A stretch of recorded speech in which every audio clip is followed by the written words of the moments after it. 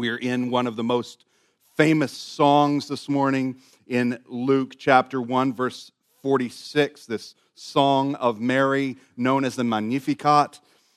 We are in the midst of the Advent series, right in the middle of it, as we consider the hope of Zechariah, the peace that's brought by the multitude of heavenly hosts this morning, the joy and the rejoicing of Mary. Next week, the love of Simeon, and then finally on Christmas morning, Jesus being announced by the angel of the Lord. This morning we consider Mary's joy, and really what we have is the joyful expectation of a new mother. I mean, that's joy. But we also have the joy of a redeemed woman who is magnifying her Lord. Consider it with me as you follow along in Luke chapter 1, beginning at verse 46. And Mary said, "My soul magnifies the Lord, and my spirit rejoices in God, my Savior. He has looked on the humble estate of his servant, for behold, from now on all generations will call me blessed. For he who is mighty has done great things for me, and holy is his name. And his mercy is for those who fear him from generation to generation. He has shown strength with his arm. He has scattered the proud in the thoughts of their hearts. He has brought down the mighty from their thrones and exalted those of humble estate. He has filled the hungry with good things, and the rich he has sent away empty. He has helped his servant Israel in remembrance of his mercy, as he spoke to our fathers, to Abraham, and to his offspring forever." Heavenly Father, we thank you for your grace that is created in this new mother, a particular joy, a joy that this morning, because of the inspiration of your Spirit, the preservation of your word, has come to us today, that we too might rejoice. We too might become recipients of grace and respond with great joy. I pray that that would work this morning, that you would come with your blessing, that we might be called blessed because you have visited us, and we've come to know your salvation, and as such, we respond with much rejoicing as we magnify the Lord. I pray that all of that, if that would happen at all this morning, it wouldn't be a normal Sunday morning. It wouldn't be what we've just sort of come to expect that happens. It would be a miracle of grace because our God is with us. Be with us, Lord, according to your promise. Thank you, Lord. We pray this in your name. Amen. This song is a song of joy. I mean, from beginning to end, it's a song of joy. It's a song of rejoicing. It's proper that this morning, as we explore the text, as we give attention to the words that are there in this song this morning, that we would consider with our hearts open and our faith engaged the joy of Mary in this song before us this morning. And that's where we begin. We begin by considering Mary's joy. And let me just offer this. I hope it's not trite. It's true that the joy of Mary is the Mary of Christmas. There is a merriment. There's a joy. There's a lightness. There's a gladness to Christmas, to the celebration of the coming of our Lord. But friends, that merriness is not just a disposition of spirit. It's not a product of winter, or else we would have no chance in Florida. It is a product of something else. It's a product of the joy that Mary herself has found. And friend, if we would have a merry, glad, joy-filled, light-infused Christmas, we too must find the joy of Mary. It is the joy of long anticipation. It is the joy of fulfilled longing. Do you have any longing to be fulfilled? Are you perfectly satisfied like the rich? Are you perfectly full with this world? Or is there some longing that could only be satisfied by that which is not of this world? It's a joy of an unmerited gift. It's the joy of a promise that's made long ago that is now drawing near in fulfillment by grace. And Mary knows it. The song of Mary's joy is the joy of the grace of the Lord. And so, if her song is a song about the grace of the Lord, a gift to her, it's also our joy.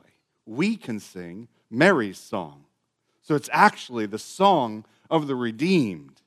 Our joy is found in the grace of the Lord. Grace, that is unmerited gift. Man, hear that.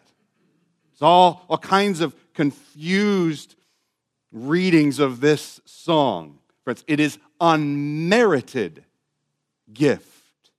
And it's given in fulfillment of a covenant promise that greatly preceded Mary and is fulfilled in the coming of the grace giver, the grace worker, the grace fulfiller, Jesus Christ.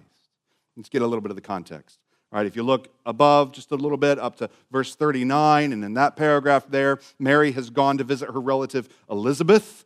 Elizabeth has received news that though she's barren and well past the childbearing age, she's going to give birth to a son whom she's told she'll name John.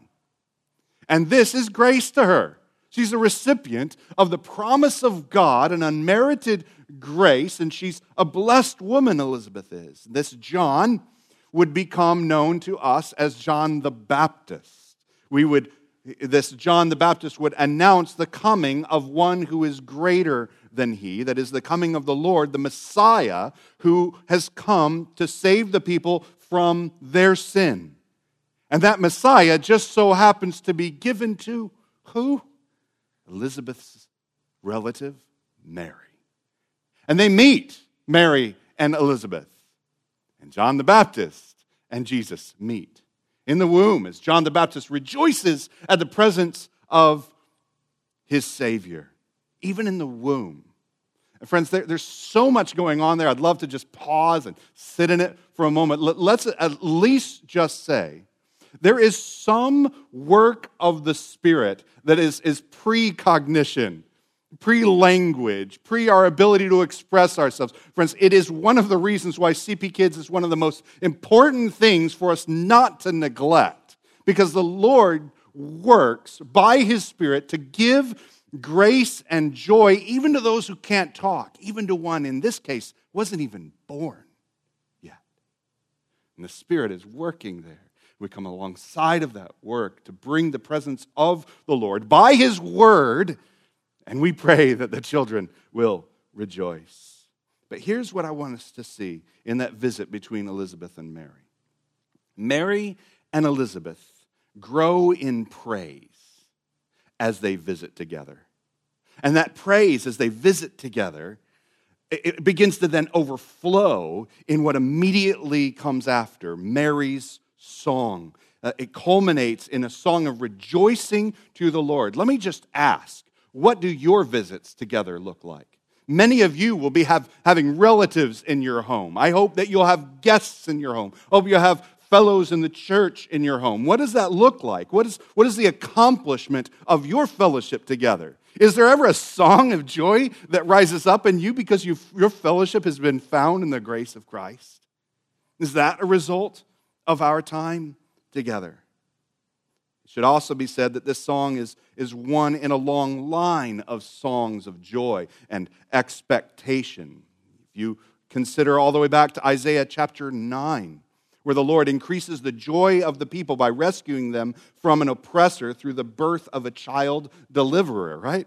It's basically this song, Isaiah 9:3. You've multiplied the nation, you've increased its joy. They rejoice before you with joy at the harvest, as joy when they divide the spoil. Why? Why is this nation filled with joy? For unto us a child is born. To us a son is given. You hear that word? Every time I want you hear the word given, every time you hear the word blessed or favor, I want you to think grace, because that's what it means. Gift. And the government shall be upon his shoulders, and his name will be called Wonderful Counselor, Mighty God, Everlasting Father, Prince of Peace. Mary, in this moment, in this song, magnifies the Lord, rejoicing in her Savior, the child who has come, who is himself a gift. He is grace, as the fulfillment of a promise and the grace of the coming of a child king, and that child king is being formed in her. This morning, this psalm gives us three aspects of Mary's joy. The three aspects of Mary's joy are, and it's in the text. I love this. I just told my wife on the way in, driving in this morning, I love it when a text is just sitting there saying, hey, here are your three sermon points this morning, Jeremiah. And you're just going to see it. It's just sitting here for us to pay attention to. It is a joy that's personal. It's a joy that's condescending. And it's a joy that's covenant-keeping. First, Mary's joy is personal grace. Look at verses 46 through 49. Whose soul? My soul magnifies the Lord. My spirit rejoices in God, my Savior, for he has looked on the humble estate of his servant. For behold, from now on all generations will call me blessed. For he who is mighty has done great things for me. Holy is his name. How powerfully personal is Mary's song. My soul, my spirit, he's looked on me. They will call me blessed. He's done great things for me. Mary is blessed. This is a song, be very clear. My soul magnifies whom? The Lord, right? He is the object of praise. He is the one who is magnified because he has blessed me. She is the personal recipient of grace. What other word than blessed is better appropriate for one who is the personal recipient of grace? All generations are wise and right to call her blessed. Mary's received the blessing of the Lord, the blessing which is promised to all those who wait upon the Lord. And she has received the presence of the Lord to redeem in power by his holy name. Has not the Lord said that the righteous will live by faith? Habakkuk, we studied it together, right? The righteous will live by faith. Has he not called his people to wait upon him and to trust in his covenant to redeem? Has the Lord not long called on a people to faith to personally believe, particularly believe my word, remember the covenant I've made with you? Has the Lord not long promised grace? And Mary takes hold of that grace personally, particularly by faith. You see, Christian joy is rooted in faith. There is no way to take hold of joy except by faith, because joy has as its object grace. And grace cannot be taken hold of but by faith. If you take hold of grace by anything else, give it a try sometime. You pick up one of the presents you get on Sunday morning and say, yep, earned that. It's not a present anymore. It's not grace anymore. Grace, the object of our joy, is only taken hold of by faith.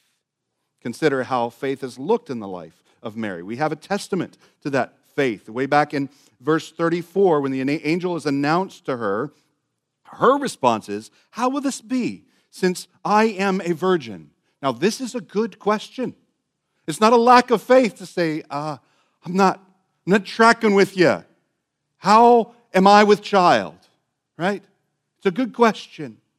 How can this be? And then, in verse 37, we have the response. For nothing, the angel says, nothing will be impossible with God.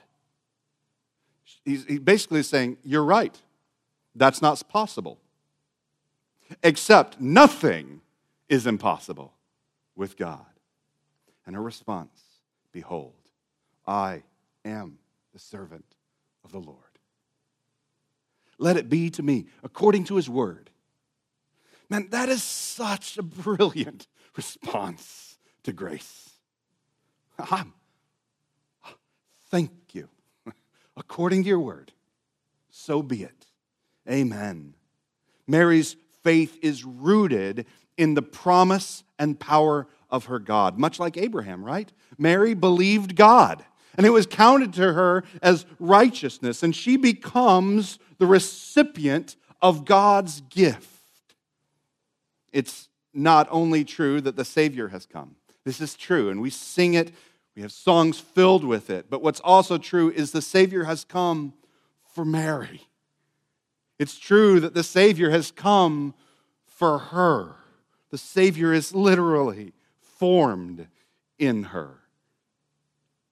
Is the Lord formed in you, so that the joy of the Lord is also within you? Do you know the grace of God according to his promise that you would say, let it be according to your word, that I who am not holy would be filled with the Spirit of God?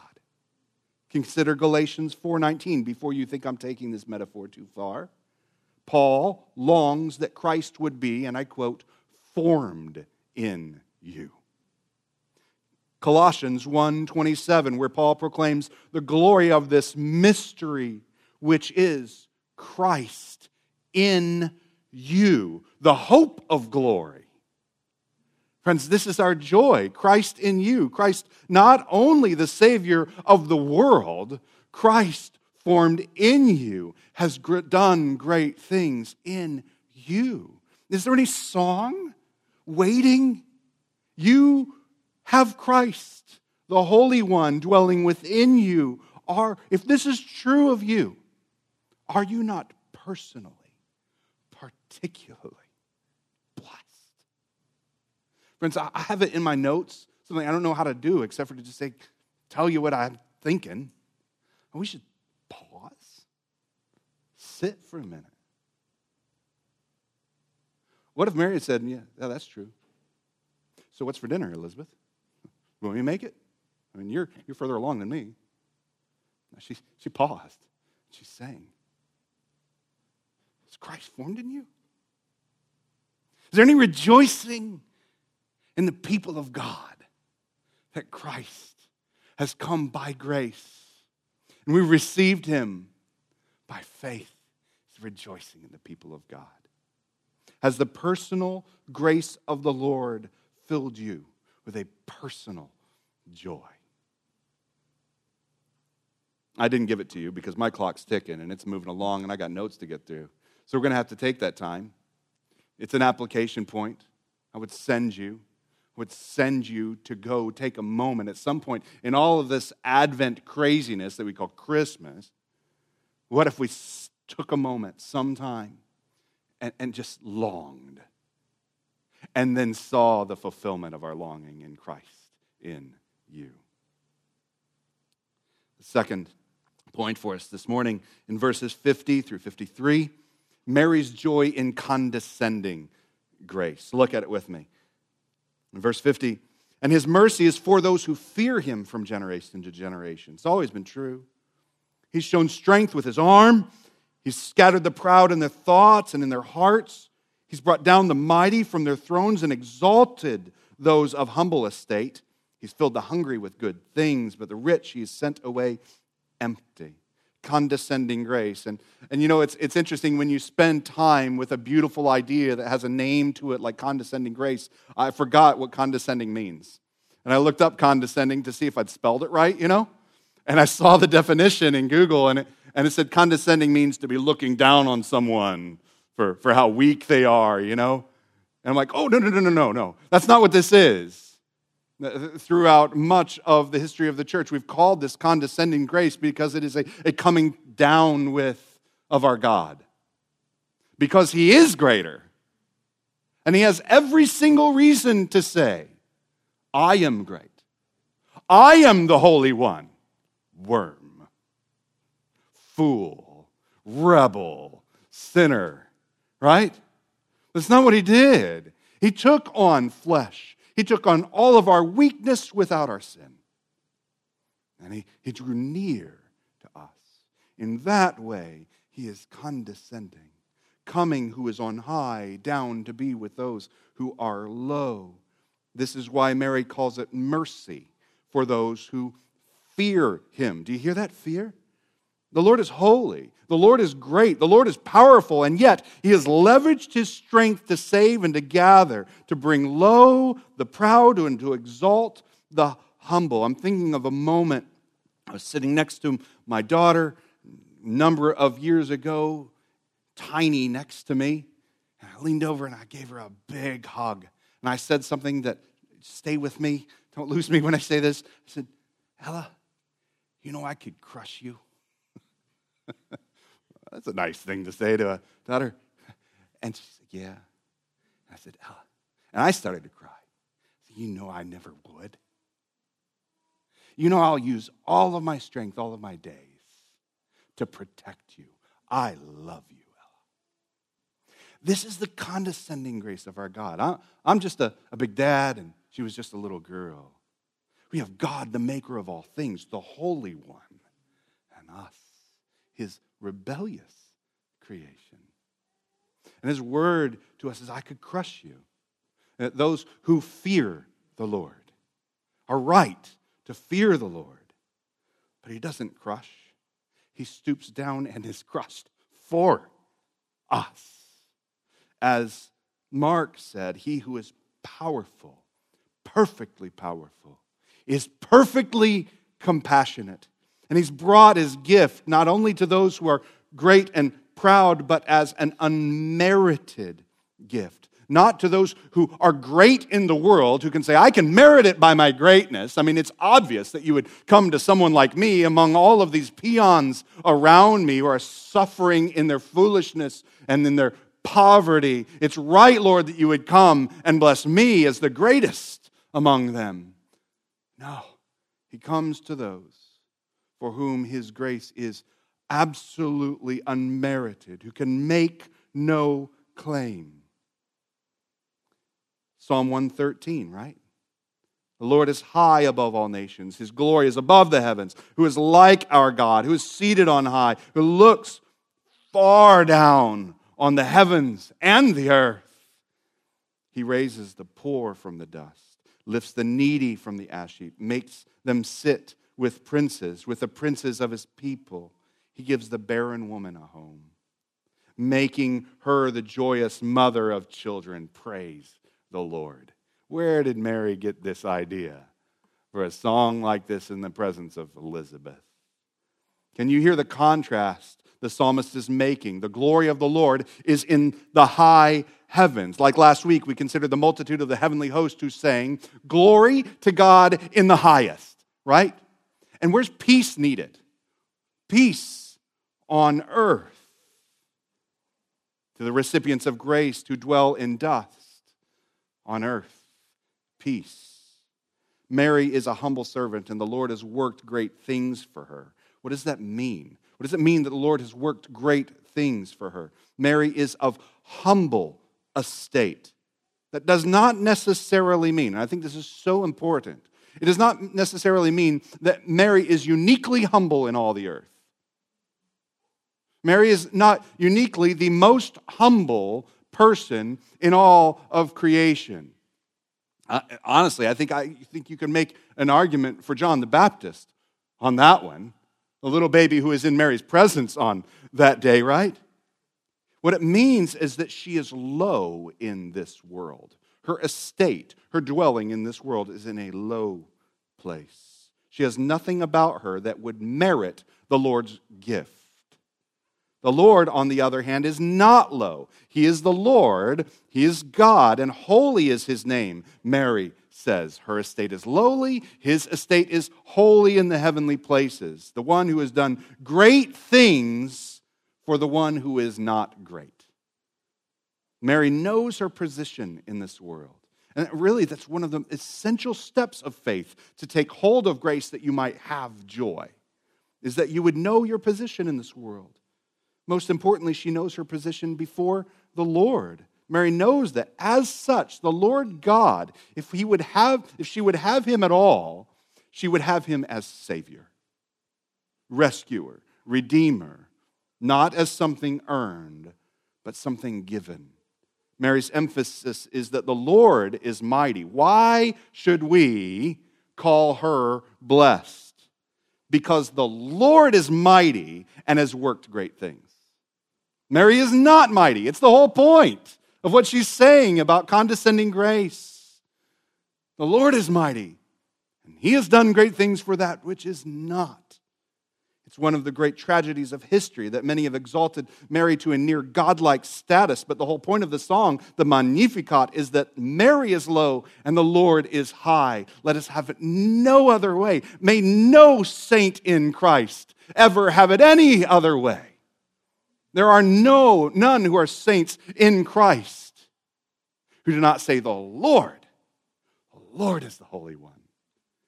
He has done great things for me. The business of the Lord is blessing. The business of the servant is faith. I believe that Mary's words are carefully chosen and wholly inspired. What will the generations call her? What does she say? Blessed. What does it mean to be blessed? It means to be a recipient of grace. It means to receive a gift. What do we know about Mary? She's a gift receiver. That's what we know. And how great is the gift that condescends to the lowly, who in every way is in every other way undeserving. What makes Mary so beautiful and worthy of our attention, we ought to give Mary attention, is not that she is great, but that she so beautifully rejoices in the Lord, who is great, and so humbly does receive a gift of grace. We too join her, that we too would be called blessed. And friends, the generations will know the people of God. Christ formed in us as the blessed people. It's a blessed thing to be cared for by one who is great, and it is a thing worthy of praise to be great and yet to care for those who are humble. Exalted those of humble estate, he says in verse 42. And Jesus condescends to us that he would bring us to God. Do you see that? God comes to us that he would bring us to him. He exalts us. Not that we are great, but we've been brought to our God. What a great blessing. There's a third element, and it flows just right in. It's the next verses here, verses 54 and 55, that Mary's joy is a joy in covenant-keeping grace. Look at it with me. He has helped his servant Israel in remembrance of his mercy. What does he do? It was the framework for God's great work. The framework for God's great work is his mercy. He remembers his mercy, and his mercy came in the form of, as he spoke to our fathers, to Abraham and to his offspring. His mercy comes in the form of his word, and he remembers his word, and he acts in mercy, giving grace. Mary's song is a powerfully personal song of praise, right? But part of that personal joy is a joy of being brought into a covenant people. And that's why radical individualism is so wicked. There is just no song that remains radically individual. But you have been particularized to be brought to God where all the saints dwell together. At the foot of the cross, exalted in resurrection to be a people, a covenant receiving, grace-filled people together of faith. This is the purpose of our God in redemption. Mary is a recipient of grace because of the promise of the Lord to a people. Mary is a particular individual blessed woman because of a promise to a people. Mary is the recipient of grace because the Lord spoke blessing to Abraham and to his offspring forever. We can actually go further back than Abraham, the father of Israel, to Eve, the mother of all people. In many ways, Mary is the final Eve. She is the final woman in the line of women who would lead to the fulfillment of the prophecy of Genesis chapter 3, verse 15, that the future child would destroy the works of Satan. Listen to the promise. God says, I will put enmity between you, that is the serpent, and the woman, and between your offspring and her offspring, and he shall bruise your head, and you shall bruise his heel. This promise given to Eve is fulfilled in Mary's child, Jesus. The enemy would bruise Jesus' heel. Jesus would be wounded, and Jesus would be put to death. But by that very death, Jesus would atone for sin, and in doing so, he destroys sin, death, and the devil. In the end, it's Satan who's defeated, and Jesus, the very child given to Mary, raises to victory. Friends, we are remembering a covenant-keeping grace. It's a personal, condescending grace that the covenant-keeping Lord has not only brought to the seed of Abraham, but to all who place their faith in the child of Mary, who was promised to Eve, who was promised to Abraham, who was promised to David, was promised to us. Friends, it's grace. Grace that promise is extended even to me. Our faith, our joy, our song is a covenant-keeping grace. Friends, I would have two things for us as we close. There are those here who have not yet believed. You've maybe participated in a lot of Advent and Christmas stuff along the way. Maybe you've hung around the church, or maybe you haven't. Friends, it is true that you with Mary are of lowly estate. Do you know that what we celebrate, long for in Advent, what we anticipate, and what I anticipate for you this morning, is that the Lord has come even to you this morning? You could rejoice in the Lord today to receive his grace by that only means of our reaching out to take it, which is faith. I am lowly. The Lord is holy. He's come to draw near to me. I receive his grace of forgiveness by faith alone. Do you know your state before the Lord? Do you feel the lowliness? So many of us know this. We know what it is to be insignificant, to perhaps feel the lost in sorrow or lost in sin. Know this. Great are his deeds for you. For you, sinner. For you, lost. You, lowly of estate. And only these. And you may think, well, I know you're talking to me, but I've decided I'm coming back to church. I'm going to get things cleaned up so that I can receive that grace. It's not for you. That's the one that he brings low. That's the proud that he brings down. That's the rich in spirit that he sends off lacking. It is only for you who are of lowly estate, who know your measure before the Holy One. Grace to you. Receive his grace by faith alone. And for the believer, there are many here who are gathered, who know his grace, that you know the Lord has called this gathering, and he's enabled this gathering by his grace, and you've come, you've heard the call to worship, and this morning you're here, and you know you're here by grace. Mary did the work of belief. There is a work that remains for those who have taken hold of grace by faith. And you're like, you just destroyed faith. You just said works. There is a work that remains for people who have taken hold of grace by faith. She sang. She sang. The business of a grace-receiving people is to sing of the glory and grace of our God. Friends, all of the work works of faith, all of the fruit of faith that flows from God's grace at work in you, has its root in this, that he's made a worshiper out of you. And you're going to worship him with your song. You're going to worship him with your lives. You're going to worship him with your repentance and your continued confession of your lowly estate and ongoing need of his grace. And all of this will work its way out in our song. For me, I get so caught up. I have so many thoughts. I have so many busy things. I have so many things that are on my mind. I'm often confused these days. If you, like me, have difficulty with joy, who here has difficulty with joy? I would encourage you to this. And I've taken hold of it myself, and I don't know the joy of walking in this joy as a confused, lowly man. And joy marries joy. Like, let her be your tutor. See her lowly estate and see the grace of our God upon her. See her love of the God who has loved her. And then confess that joy as your own.